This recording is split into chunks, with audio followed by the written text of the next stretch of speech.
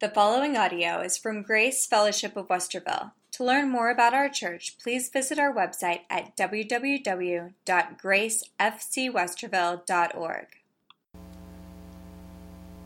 You look at your handout today, you'll see on the left panel a question. And that question is, what would your life be like if you had information about the future? Information that would guarantee your eternal happiness. How would you live your life today if you knew that your future was fully secure? How would you live your life today if you knew that your future is fully secure?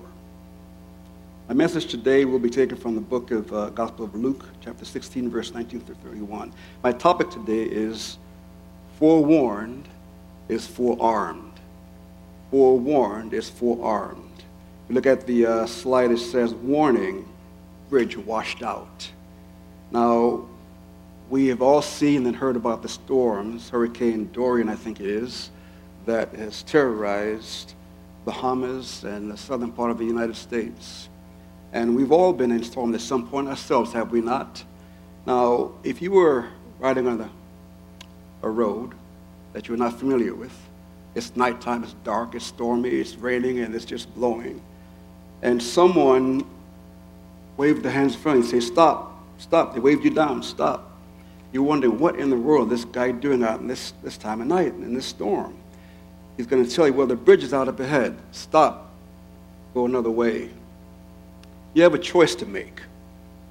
You can listen to him, go another way, and live, or take your chances that he's lying and he doesn't know what he's talking about, and drive ahead and plunge headlong into that ditch or that ocean. You got a choice to make. We could heed the warning. We could follow our own minds. Now, if you look at that same slide, there's an image there of a cross. And on one side, we the people, on the other side is God. In the middle is the cross of Jesus Christ.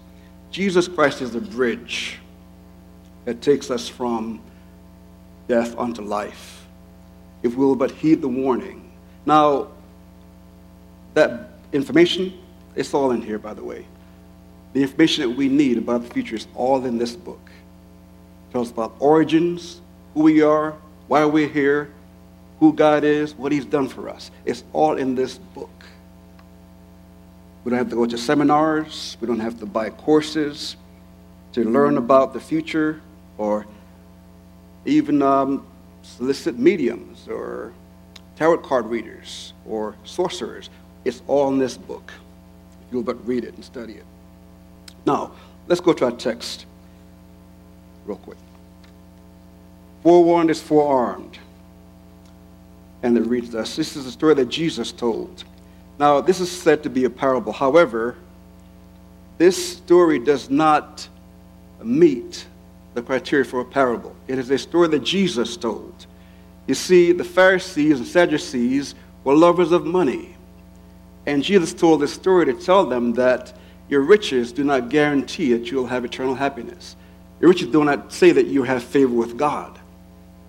So he was telling this story about a man named Lazarus and a rich man. Now, there was a certain rich man who was clothed in purple and fine linen and fared sumptuously every day.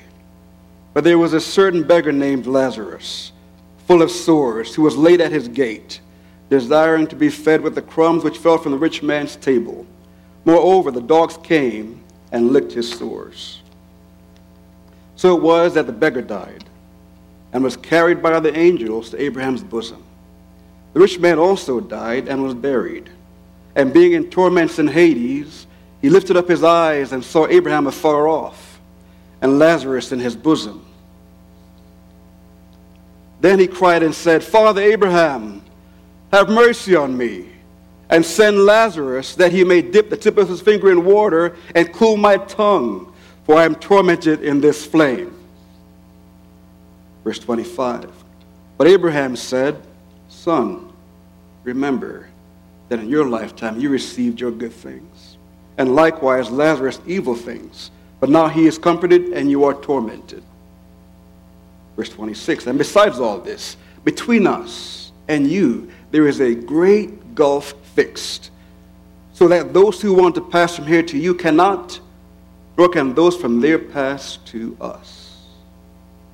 Then he said, I beg you, therefore, Father, that you would send him to my father's house, for I have 5 brothers, that he may testify to them, lest they also come to this place of torment. Abraham said to him, they have Moses and the prophets, let them hear them. Verse 30, and he said, no, Father Abraham, but if one goes to them from the dead, they will repent.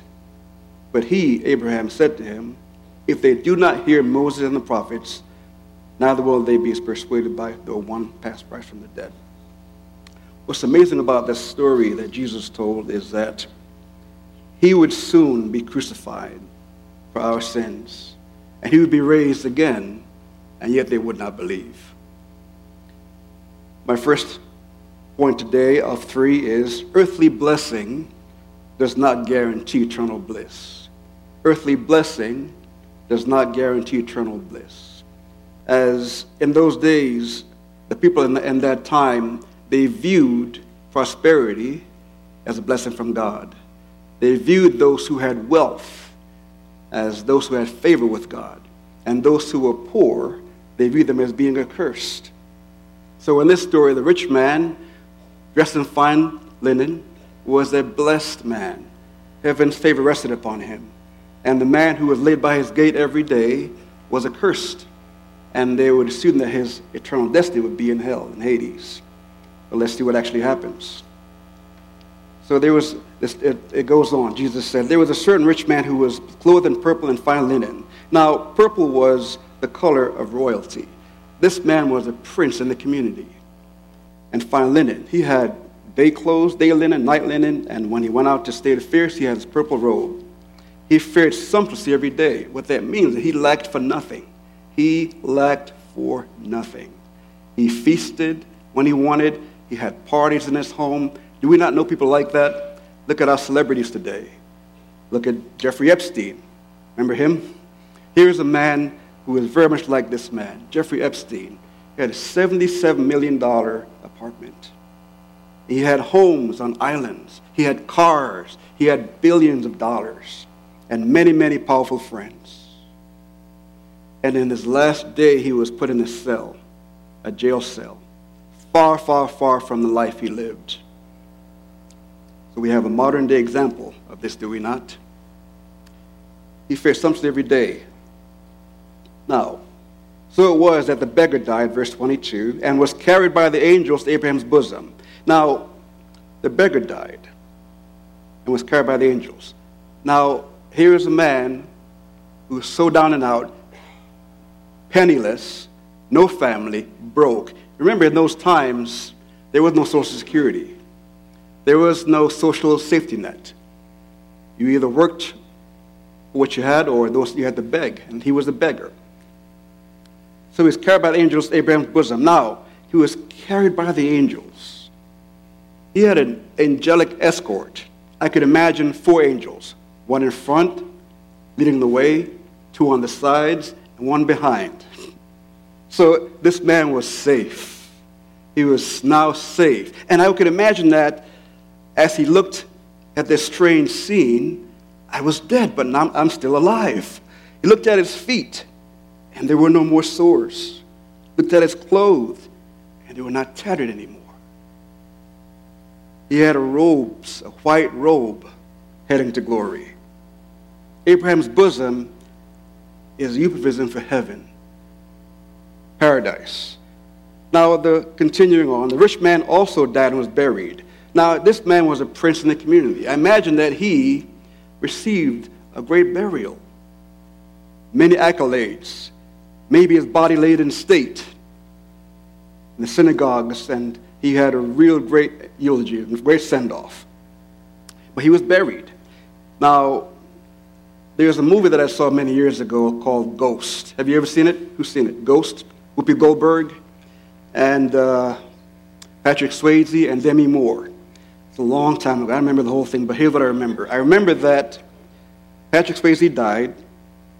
He was in love with Demi Moore, and he came back, but she couldn't see him. So Whoopi Goldberg served as a medium and go-between so he can love her through Whoopi Goldberg. But what I remember about this movie is this. There are certain scenes when the sinners died. They were dragged to hell by these dark, demonic forces. You remember that? They were dragged into hell. Jesus spared us that detail for this rich man. He just said that he was buried. But we know that his soul was dragged into hell by those demonic forces. Now, verse 23. And being in torments in Hades, he lifted up his eyes and saw Abraham afar off, and Lazarus in his bosom. How the tables had turned. Verse 24. Then he cried and said, Father Abraham, have mercy on me, and send Lazarus that he may dip the tip of his finger in water and cool my tongue, for I am in torment in this flame. Now remember now, Lazarus laid at this man's gate every day. God knows how long, weeks, months, perhaps years.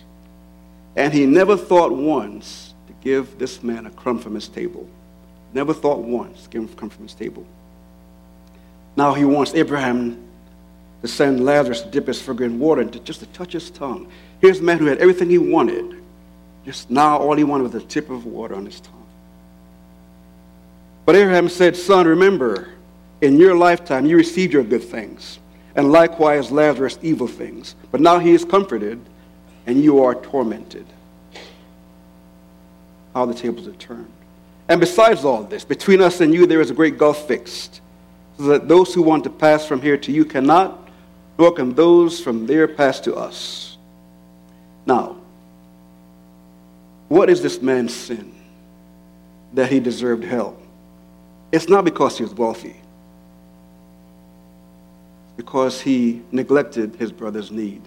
Look at what God warned the Israelites in Deuteronomy chapter 15, verse 7 to 8. So Moses spoke these words to the people. This is the sin. Now, both these men, Lazarus and rich man, were Israelites. Both Israelites. If there is among you a poor man of your brethren, within any of the gates in your land, which the Lord your God is giving you, you shall not harden your heart, nor shut your hand from your poor brother. But you shall open your hand wide to him, and willingly lend him sufficient for his need, whatever he needs. Verse 9. Beware, lest there be a wicked thought in your heart, saying, the seventh year, the year of release, is at hand, and your eye be evil against your poor brother, and you give him nothing. He cry out to the Lord against you, and it becomes sin among you. Verse 10, you shall surely give to him, and your heart should not be grieved when you give to him. Don't give grudgingly, because for this thing the Lord your God will bless you in all your works, and in all to which you put your hand. Verse 11, for the poor will never cease from the land. Therefore I command you, saying, you shall open your hand wide to your brother, to your poor, and your needy in your land. This was his sin. The beggar was placed at his gate every day. He never once thought to give him a meal, not even a crumb. And you remember it says, Lazarus just desired that the crumbs fall from him. He didn't beg, he just lay there and hoping that something would fall from the man's table into his mouth. And I bet that man would say, why don't they get this man out of my yard? He's just messing with my property values. Get him out of here. Get him out of here. So I'm sure he was happy when Lazarus died. He probably threw a feast that the Lazarus, the beggar, this dirty, stinking old man, was dead. Then he spoke a parable of Jesus in Luke 12. This is again those who are rich in the world but not towards God. Then he spoke a parable to them, saying, the ground of a certain rich man yielded plentifully, and he thought within himself, saying, what shall I do, since I have no room to store my crops? So he said, I will do this. I will pull down my barns and build greater ones, and there I will store all my crops and my goods. And I will say to my soul, soul, you have many goods, laid up for many years. Take your ease, eat, drink, and be merry. But God said to him, Jesus speaking, fool, this night your soul will be required of you. Then whose will those things be which you have provided? So is he who lays up treasure for himself and is not rich toward God. Now, brothers and sisters here today, I'm going to ask you a question. Are you rich toward God today? Is there something we can examine our life, see where we are with God? When it comes to what we have and how we share with others, are we sharing what we have with others? Are we giving God the time he deserves in our lives? Do we have that relationship with his Son that is so critically important for the future? Forewarned is forearmed. Let's examine ourselves today, where we are with God. You know, we live in a town that loves the Buckeyes. I like the Buckeyes. I like when they win. They won 42 yesterday against the Bearcats. I didn't see the game, I saw the score. But we live in a nation that idolizes sports. Green Bay Packers. I watch many a game where it's snowing outside, sub-zero weather, and 30, however many thousand fans in the stands, 70,000 in the stands, buckled up, rooting on for those Packers. They're slipping and sliding, and those people sit there for 2-3 hours watching the game in the snow. But they won't spend 20 minutes in church. And they'll spend $100 on drinks and beer and hot dogs, but won't give $10 to the offering. So we live in a nation that does worship. We're a nation of worshipers. However, we worship the things that do not lead to life. We worship things that is for our own enjoyment. Listen, I enjoy watching sports.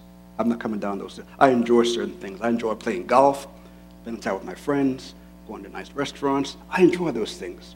No one's saying don't enjoy those things. But at the end of the day, do we value the things of God more than our own selfish desires?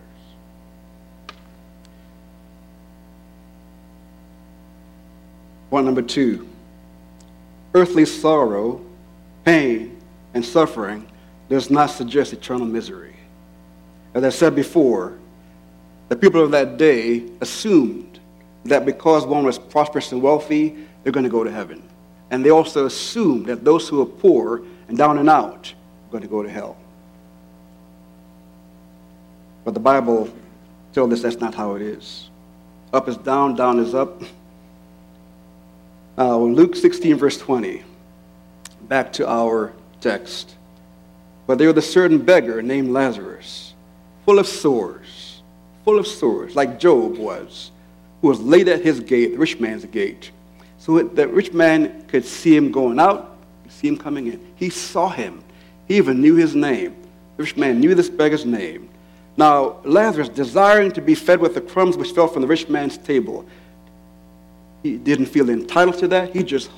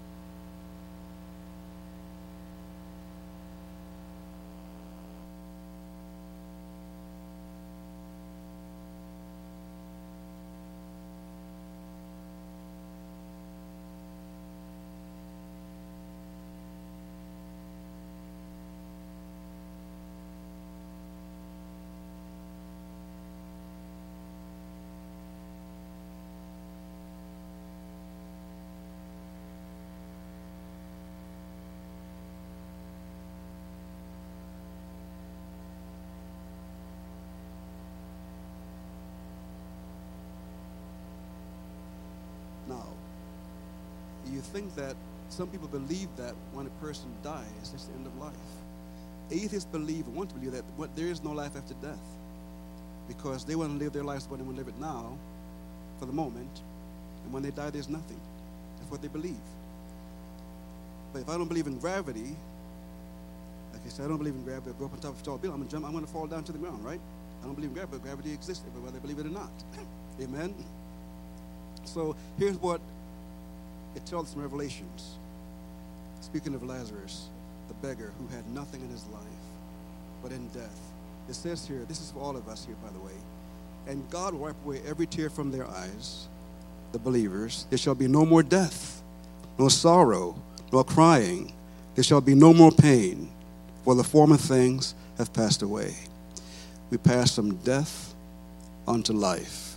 Forewarned is forearmed.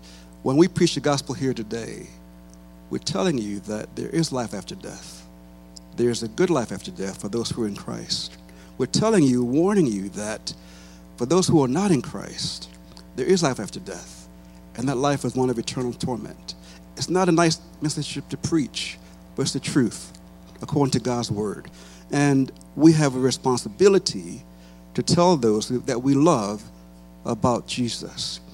We have a duty to tell those we love about the life after this life. This life is just a test. Point number 3, repent and be saved when seeing is not believing. Repent and be saved when seeing is not believing. Now, Jesus had a friend. His name is Lazarus. Talk about that in just a moment. So continue. Then he said, this is the rich man speaking. Then he said, I beg you therefore, Father, that you would send Lazarus to my father's house. For I have 5 brothers, that he may testify to them, lest they also come to this place of torment. So here is a rich man whose body lay in state in a tomb, a wonderful tomb, but his soul is in Hades. He is fully conscious. He's able to see, he's able to hear, he's able to feel, although his body lays in a tomb. And so it is for all of us. One day, unless you're raptured, I hope you're raptured up to heaven. Abraham said to him, they have Moses and the prophets. Let them hear them. And he said, no, Father Abraham, but if one goes to them from the dead, they will repent. No, Father Abraham, if someone goes to the dead, they will repent. But he said to him, if they do not hear Moses and the prophets, which is the Old Testament scriptures, neither will they be persuaded though one rise from the dead. Again, this is ironic because Jesus would be crucified not too long after this, hung on a cross, buried, and rise again in 3 days. And they still didn't believe. In fact, not only did not believe, the chief priests, the rulers, paid the guards to say that his disciples stole the body. They did not believe. The guards told them what happened. The tomb, the door to the tomb, the stone just rolled, just blew away. And Jesus came out. They saw this. The guards saw this. With power, that stone blew off that tomb.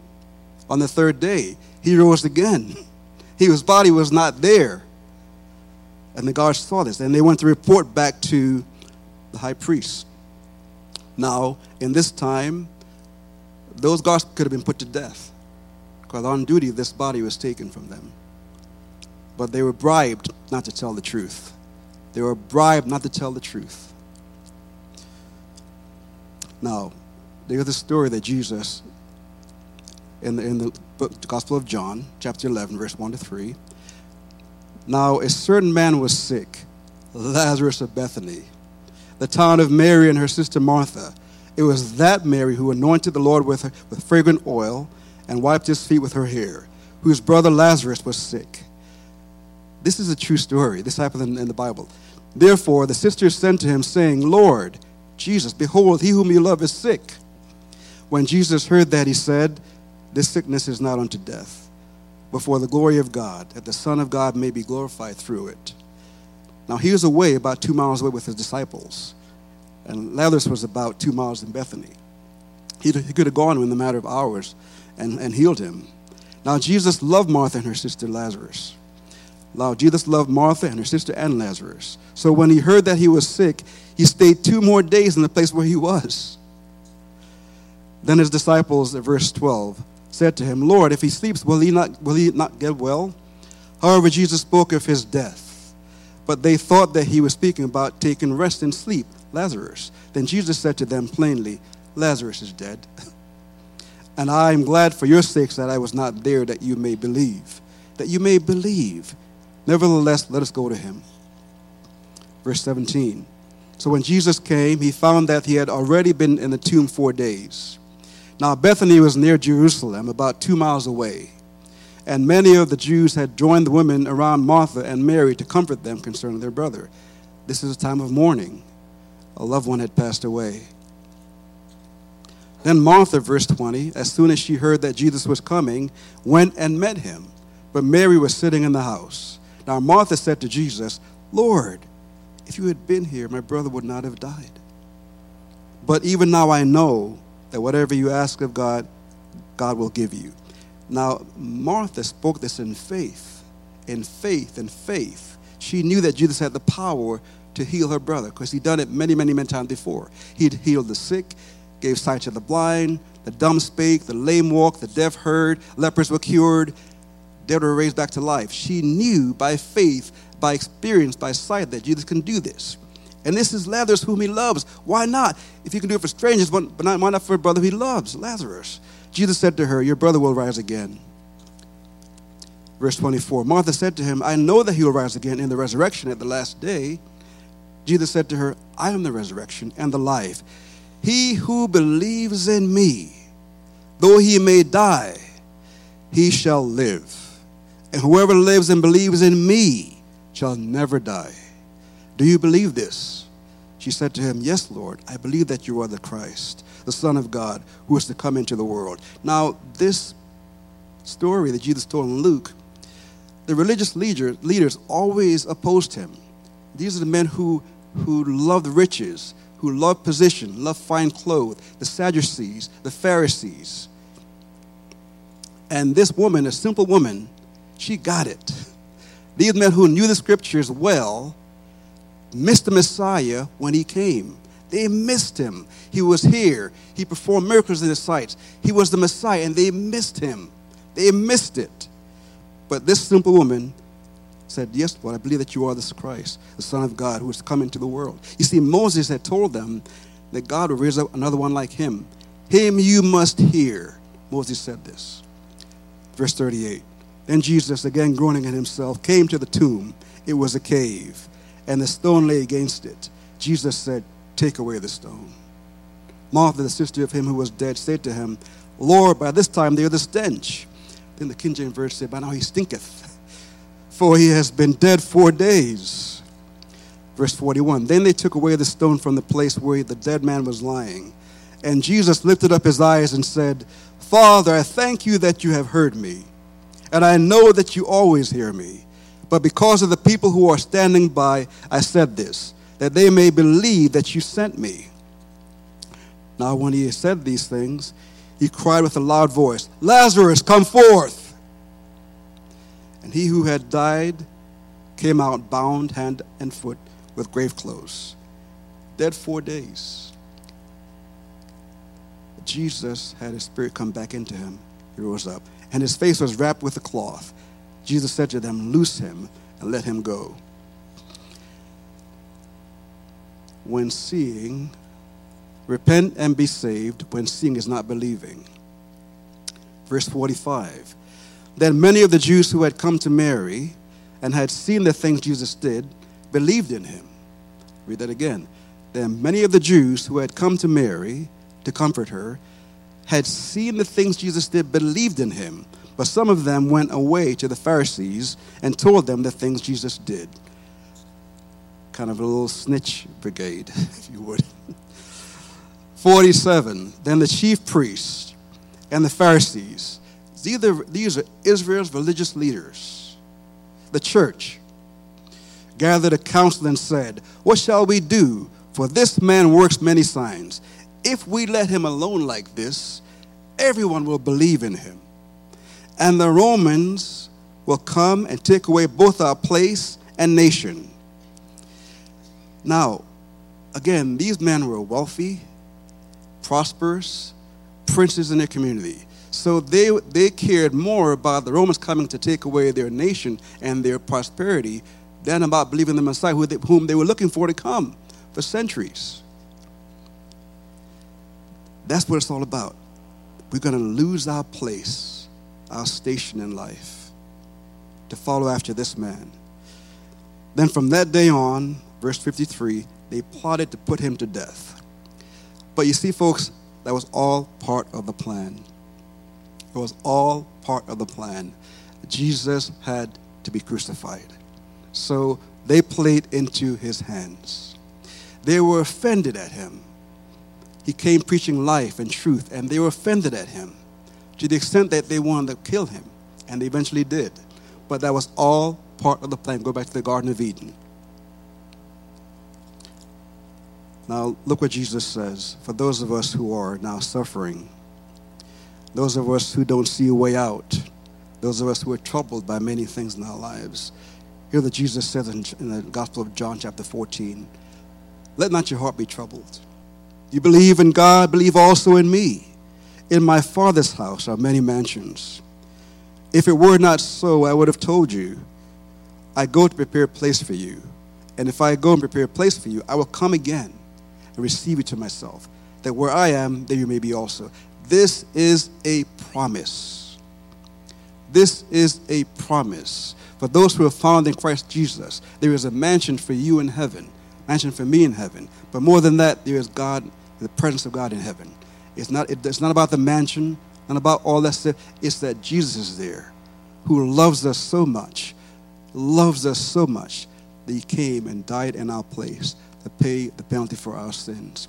If we will put our faith and trust in him, we'll pass from death unto life eternally. For God so loved the world, for God so loved Mike and Todd and Sean and Mike, Frank, Judy. He gave his only begotten Son. Whosoever believes in him shall not perish but have everlasting life. One of the things we ought to be doing as well, as I continue this message, verse 5, get back to that in a moment. Thomas said to him, Lord, we do not know where you're going. How can we know the way? Jesus said to him, I am the way. Not religion, not some secret knowledge. I am the way, the truth, and the life. No one comes to the Father except through me. Not through Christianity, not through some other religion, not through some philosophy. Jesus Christ, what he did on the cross for us. Now, Jesus made us a promise. He's warning us. He's telling us that put your faith and trust in me. I am the way, the truth, and life. If you believe in me, you'll have eternal life. You'll live with me eternally in heaven. That last slide. Look at the sign. It says, warning, bridge washed out. Look at the slide next to it. Jesus Christ is that bridge. Jesus Christ is that bridge that we walk across from death unto life, if we'll but put our faith and trust in him. Now, one thing we need to do as believers is share this message with others. We need to tell our neighbors and our friends and our families about Jesus Christ. I would say Cindy McNeil, sitting right there, I've known Cindy for many, many years. Cindy has a heart for the lost like nobody I know ever. She has a heart for the lost. She serves a ministry called Kairos in the prisons, going into women who are locked up. She takes time to share with them Jesus Christ. She has a heart for the lost like nobody's business, like no one I know. Thank God for Cindy McNeil. And I pray that we be like Cindy, who loved Jesus so much and knows about the future that awaits those who are not in Christ. So may we, like Cindy, tell others about Christ, our loved ones, our neighbors, our friends, because Jesus is the answer to all that ails the world today. Jesus is the answer that bridges all our divides in this nation and our families. You're all going to suffer. You're going to have pain. You're going to have financial loss. You're going to have chronic pain in your bodies. But hold on. Like that beggar, hold on. Because when it's all said and done, we'll be without Christ forever. There'll be no more pain, no more sorrow, no more tears, no more crying, no more death. For the former things have passed away. And Jesus did that for us. He made all things new. Let's pray. Our Lord and our God, we just want to thank you for your word. Thank you for the word that became flesh and dwelt among us, full of life and truth and grace and mercy. Thank you for your Son, Jesus Christ. Thank you for his telling us this story, because he knows, Jesus knows, that there is an afterlife. He came down from heaven to be like one of us. He didn't have to do it because of love. He did it, Lord. Now, Lord, he loves you, Lord, everyone in this room tonight, Lord, this morning.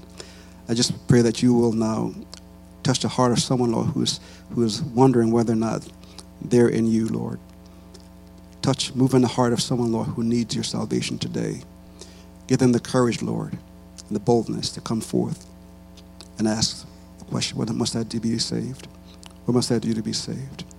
I pray for those, Lord, who are suffering today. Give them strength, Lord, in their body, their mind, their spirits, their hearts, to continue to persevere through their suffering, through their sorrow, through their pain, to know that there is a better day ahead, because in you, Lord Jesus, is our hope. Our hope is in you. Our hope is in you, not in our wealth, not in our health, not in our prosperity, but in you, Lord Jesus. May we choose you over the things of the world. But may we also, Lord, be generous to those around us with that which you have given us. We're blessed to be a blessing. We're blessed to be a blessing. So continue to bless this church, I pray. In Jesus' name, amen.